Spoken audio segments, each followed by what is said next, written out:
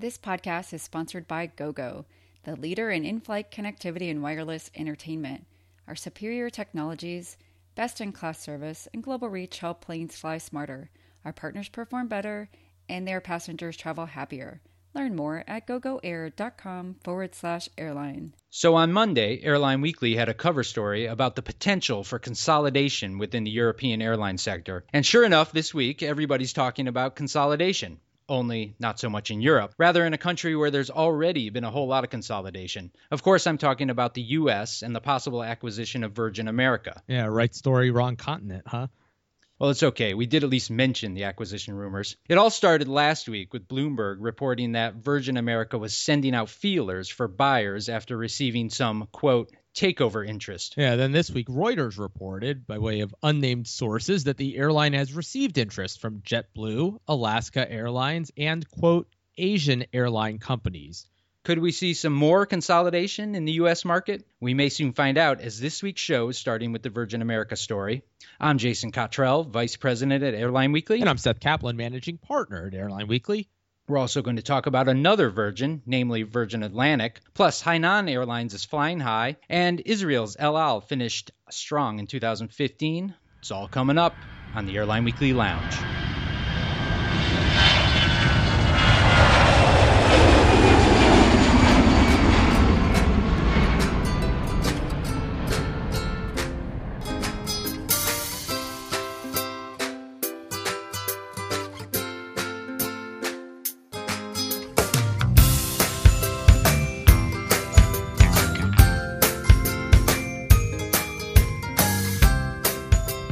Thanks for joining us.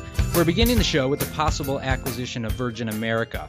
This is a story very much driven by unnamed sources. So let's talk about what we don't know.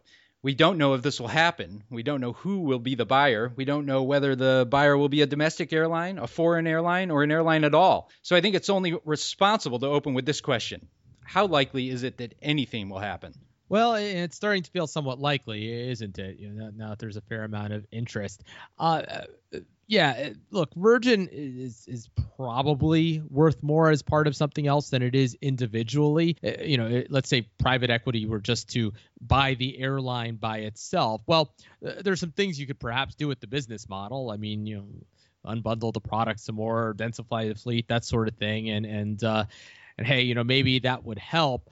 But we still are talking about an airline that really doesn't have any network niches. And if there's one thing we know about the airline industry and sort of who makes a lot of money, disproportionately tends to be airlines that either have very low costs, huge cost differential versus their competitors. And if their fares are only somewhat lower, well, then they make a lot of money. Or they have some kind of network niche that could be, dominant in a certain region or just a huge global network. Virgin doesn't have either. And that wouldn't change with just a different owner. Whereas within another airline, perhaps you might get some outsized benefits.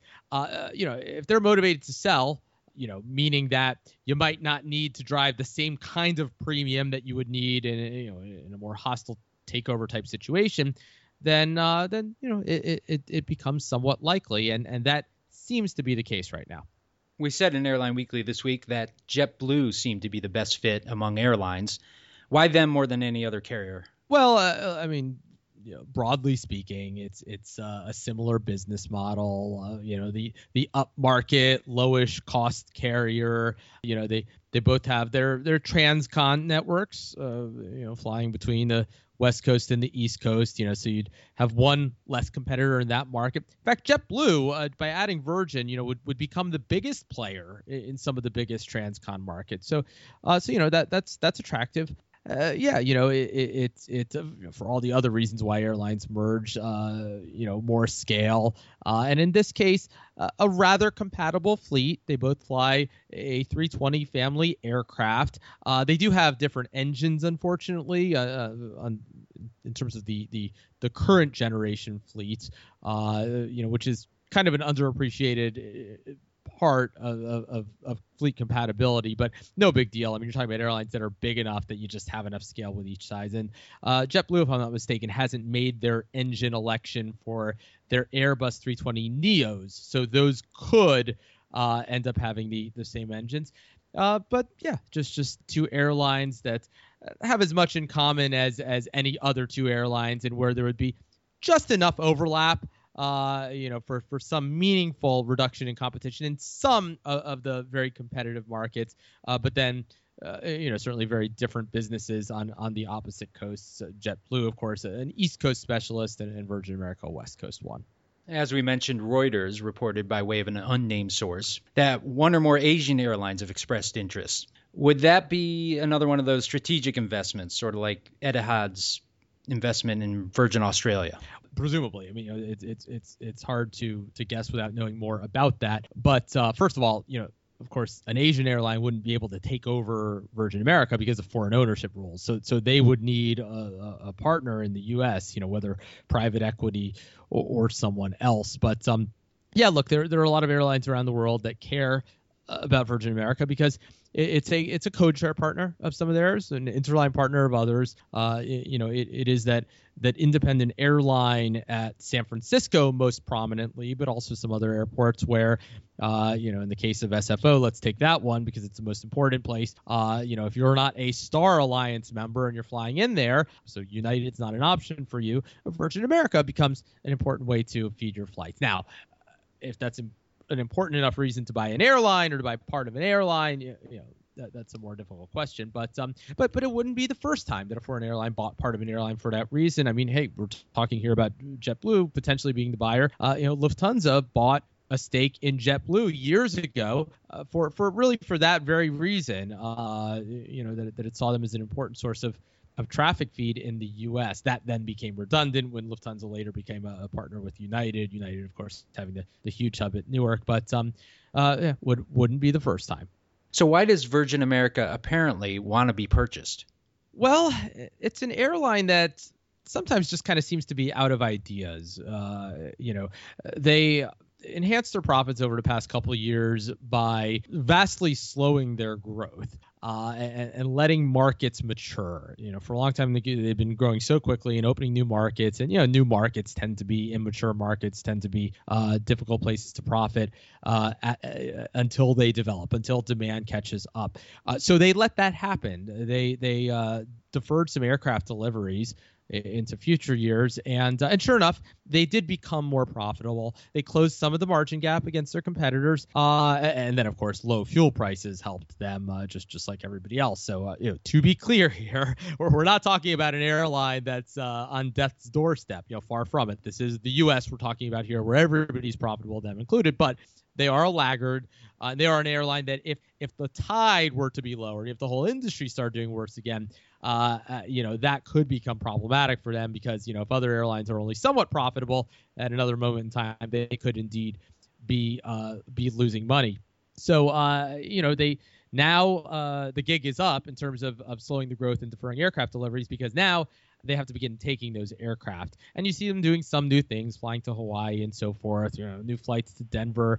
But yeah, with all the aircraft that are due to come in and an airline that seems to have trouble finding new markets, Dallas Love Field so far has been a disaster for them and so forth. They may just sort of be coming to the conclusion that they're out of ideas for what to do independently, but that their assets could be valuable as a part of a bigger airline.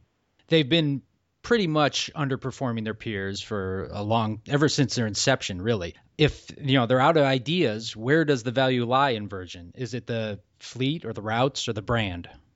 Well, and you said the routes, more specifically in a few places, let's say JFK, the slots and so forth, capacity constrained airports, the brand. I mean, customers love the brand, but we've talked about that before. How important is that when when airlines like Spirit and Allegiant, I was playing along when I said brand. Yeah, how good are their brands, but they make a lot more money, right? But, brand counts for something. And certainly you are talking about a well-liked airline here.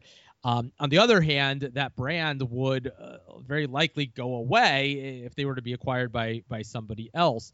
Of course, we're a long way away from knowing if that would in fact happen. But were JetBlue or Alaska, for example, to buy Virgin, Virgin would be just the smaller airline. And even though Alaska has kind of an awkward brand in terms of doing business on the East Coast in particular, it's still a very strong brand. It's still a very well-liked airline and the far larger airline there. And to use the Virgin brand, you have to pay to license the brand from the Richard Branson, from the Virgin Group. So, if anything, that would be one synergy, perhaps no longer having to do that. Largely, the fleet and the presence in certain markets, particularly San Francisco, where it's a meaningful competitor against United. But more broadly, there are a lot of markets where you would have what's called the S-curve effect. And this is something I remember Scott Kirby, the president at American, talking a lot about when American was merging with U.S. Airways. And this is the idea that when you take two airlines that aren't particularly relevant, certainly not huge in certain markets, then you put them together, all of a sudden they can become a meaningful competitor. There are markets where, where one of them might be the 8th largest and one of them might be the 10th largest, and, nobody really pays attention to them. But all of a sudden you put them together and look at that. They're the 4th largest in that market, let's say, and they become relevant to the corporate travel community, for example. And there are a number of those places around the country. Washington Dulles comes to mind, Chicago O'Hare, Las Vegas. Those are markets where both of those airlines are there. They're not huge. You put them together, and suddenly they have at least a meaningful, although not dominant, presence. Currently, 4 U.S. airlines control about 80% of the U.S. market. Suppose JetBlue or Alaska acquires Virgin America. What would further consolidation do? Further consolidation at that scale, what would it do to the competitive balance in the U.S. market? Well, Virgin America is not a huge airline. They're sort of in that last grouping of airlines. Right now, what you have are 4 giant airlines: Delta, United, American, and Southwest. Then you have 2 sizable airlines, JetBlue and Alaska, roughly the same size. And then you have Spirit, Allegiant, Virgin America, Frontier. You have Hawaiian too. Of course, they don't compete in most of the same markets. So Virgin America is in that last group, not huge, in terms of as a percentage of the overall industry, but they're important in certain markets. So, in transcontinental markets, there would be an impact, especially Virgin America, often out there right now with what you might call somewhat desperate pricing. They're an airline, and this is one of those things that when you don't have scale or the best balance sheet. When they came on the scene almost a decade ago, they had arguably the best product in the transcontinental market. Their premium cabin, had these sort of nearly lie flat seats that people loved. Well, guess what? You jump forward almost a decade, and they're the only airline without a lie flat, a fully flat business or first class seat in the market, and really without probably the wherewithal to make the investment in that, without further leveraging the company, although they've said they're happy with the product, but just a more difficult decision for them to improve their product than it is for their much larger competitors, where just everything you do is just a smaller percentage of the business. So transcontinental, taking them out of the marketplace would be helpful for the other players there. And you'd have some markets up and down the West Coast, flying to Vegas and so forth, where that would be the case. But broadly speaking, they're probably, quite frankly, perceived by a lot of people to be a bigger airline than they actually are because of their excellent brand and their presence in some of the very big markets. So even if Allegiant is, let's say, roughly the same size as Virgin America, depending on how you measure it, there are a lot of people in giant cities who have no idea what Allegiant is, but most of those same people know what Virgin America is. Okay, continuing with the consolidation theme. As I mentioned, this week's cover story looks at the potential for consolidation in Europe. There it is badly needed. I don't want to steal too much from our article, but tell me about the capacity situation in Europe. Yeah, quite frankly, it's capacity outpacing demand growth, and whenever that happens, you end up with lower fares. Now, of course, you also have cheaper fuel prices now, so some yield deterioration, some lower fares can be fine. And we see European airlines where although fares are almost universally lower now than they had been, airlines in many cases are more profitable. because of cheaper fuel. I mean, that's true in Europe. That's true in many parts of the world. If anything, an airline where that's not true is much more the exception right now. So almost everybody has lower fares, and yet the majority of airlines are more profitable now thanks to falling fuel prices. But guess what? Fuel prices aren't really falling anymore. I mean, by definition, they could only ever fall so far, and now they've plateaued. And if anything, ticked up a bit over the past month or so. And so if fuel prices stop falling and capacity keeps growing as quickly as it's been growing, and talking about 8% growth during the peak summer quarter this year, according to DO's schedule data, you're going to get lower fares, and at some point, without the benefit of falling fuel prices. Little more benefit to come for some airlines who had bad hedges, and as those wear off, fuel just kind of naturally becomes a bit cheaper. But yeah, no, not a pretty capacity story, particularly in some parts of Europe where the capacity situation seemed to have stabilized. I'm talking particularly about Scandinavia, for example, where SAS had a rather good year last year because capacity growth was rather benign. That's no longer the case. We mentioned a lot of potential matches for mergers, as well as a lot of obstacles to those matches. But one match that we said was rather obvious was IAG merging with Finnair. How likely is that? Well, yeah, that's right up there with the most obvious. You're talking about airlines that are in the same alliance, Oneworld, that are already in a joint venture together. Finnair is in that antitrust immune joint venture with British Airways, Iberia, and American Airlines. So, in that regard, they're already more integrated than even Aer Lingus, which of course nonetheless is now a part of IAG. So yeah, on paper, but not only on paper, it makes sense. Finnair, I mean, we for a decade have called them a one-trick pony. They were an Asia specialist, they still are, and for a long time we in Airline Weekly would write, hey, Asia's going well now, back when that was the case. But if things ever become worse in Asia, Finnair could be in trouble. Well, guess what? Things are worse in Asia, and they've felt the pinch. Yeah, they've rather clearly, indicated at various times over the years that they would be open to something. And you can imagine that IAG would be too. And IAG, if anything, is a company that is rather well positioned, more so than Air France KLM or the Lufthansa Group right now, to do something financially. They are still in the middle of integrating Aer Lingus. I mean, they've got a lot on their plates, but you'd have to imagine that if the price was right and the situation were otherwise right for them, that they would look very seriously at that. One airline that's not merging with anybody soon is Virgin Atlantic, who reported 2015 earnings. Virgin made a pre-tax annual profit of $35 million, which was an improvement on the $24 million profit it posted in 2014. Neither of those numbers are particularly good, though. For the most part, however, we thought this was a positive sign, wasn't it? Yeah, well, mainly because they had hundreds of millions of dollars in fuel hedge losses. So, you take that, what you said, $35 million profit. Yeah. But then you add a few $100 million to it. Those are real losses. It's money that it's not imaginary, but in terms of their prospects going forward with those bad hedges going away, the underlying profits there are drastically improved over what the capacity or over what the situation rather was a few years ago.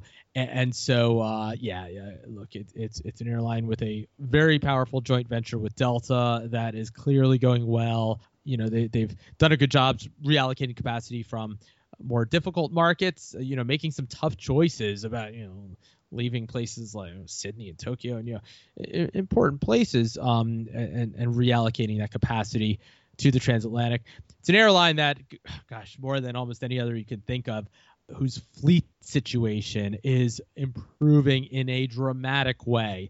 This is an airline that up until a few years ago did not have any airplane, not a single airplane in the fleet that did not have 4 engines. And you're going from that to a situation where they're going to have a very modern, fuel-efficient fleet.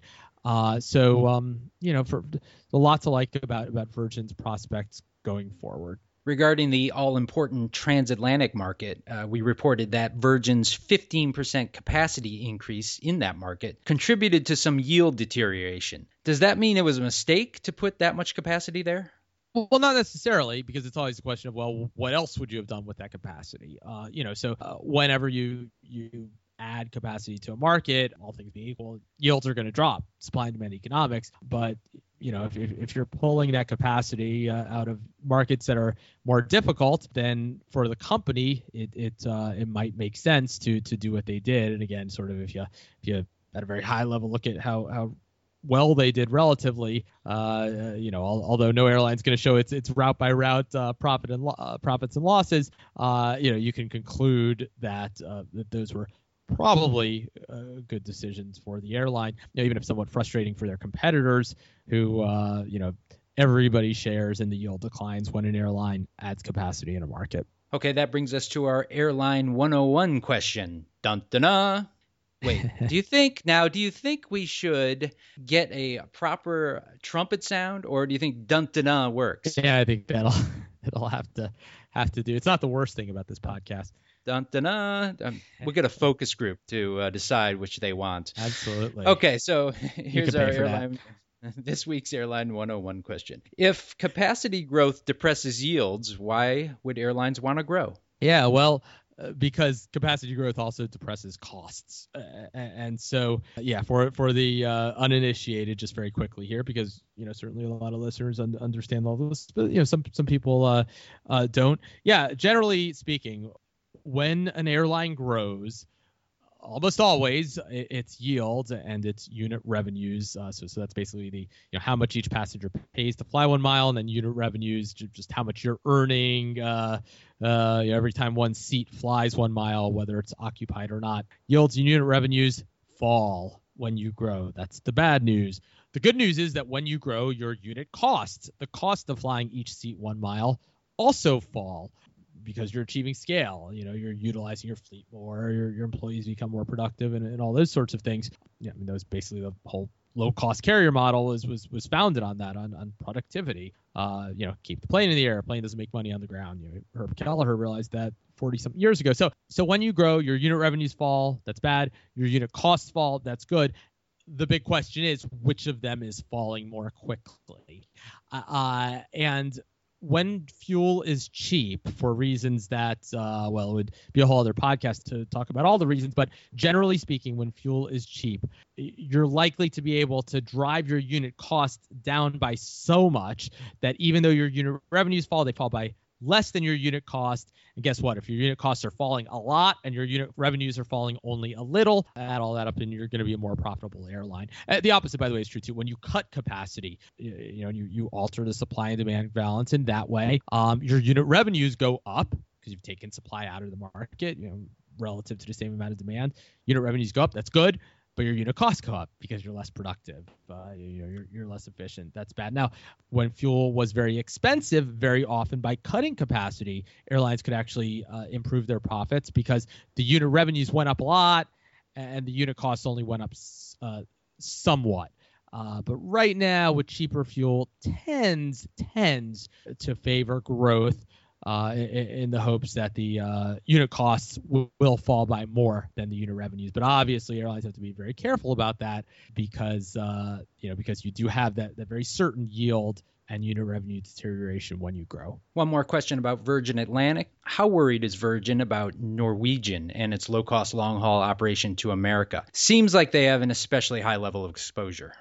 Oh, well, they do. Yeah, because, Norwegian is clearly particularly interested in expanding from London, limited opportunities from Scandinavia, even if perhaps some more. And Virgin has their huge London operation. But Virgin is at Heathrow as well as Gatwick. Norwegian, as they expand from Gatwick, it's a lot of overlapping capacity, competing for a lot of the same kinds of leisure traffic that Virgin historically has disproportionately gotten. Virgin, of course, very interested in the corporate travel market too, but they depend a lot on leisure traffic, still do. And it's the Norwegian for them is a very direct competitor. And so as dozens more Dreamliners continue coming into Norwegian's fleet, as is the case, Virgin is very much in the crosshairs of that as much as any other airline.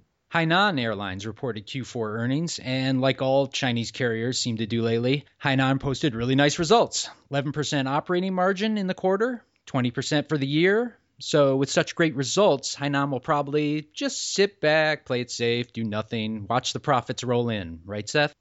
Yeah, right. They are, let me see here, growing international ASKs this summer 23%, that according to DOME schedule data. Total, let's see, domestic 8%.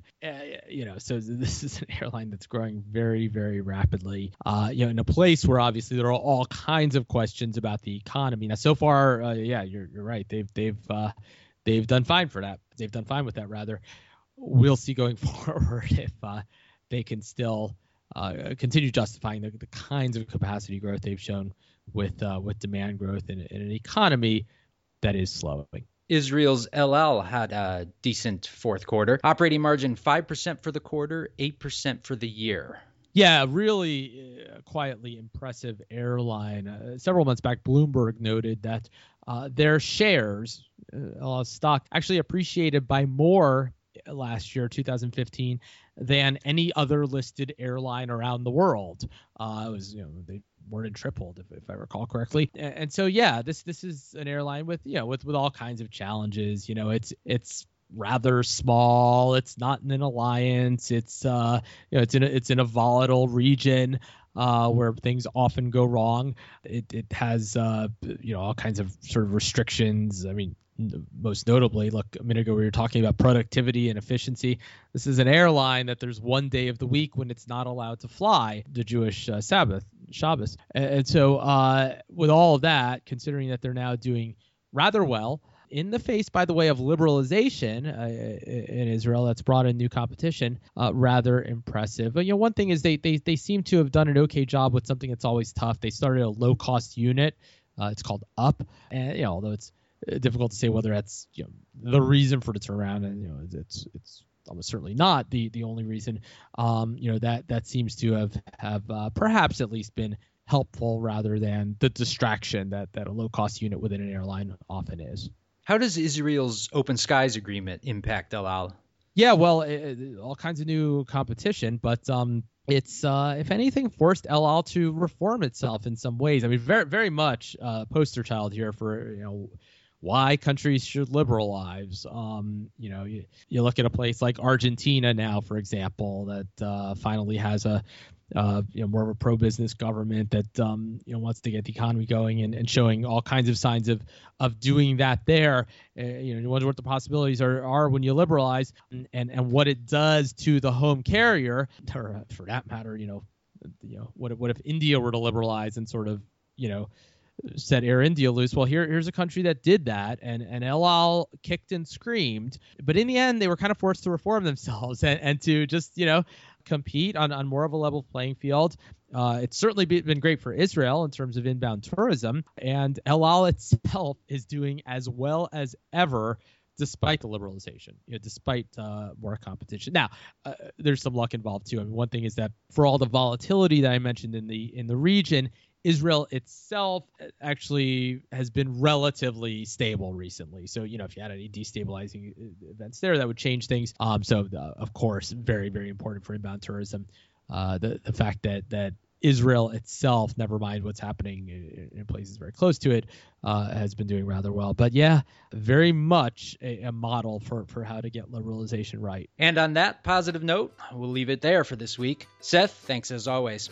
We haven't plugged the book in a while. It's called Glory, Lost and Found, How Delta Climbed from Despair to Dominance in the Post-9/11 Era. Available at your favorite online bookstore. Pick it up. You will not be disappointed. Until next week, thanks for joining us in the Airline Weekly Lounge. If they go, would you miss Virgin America? Oh, the mood lighting especially.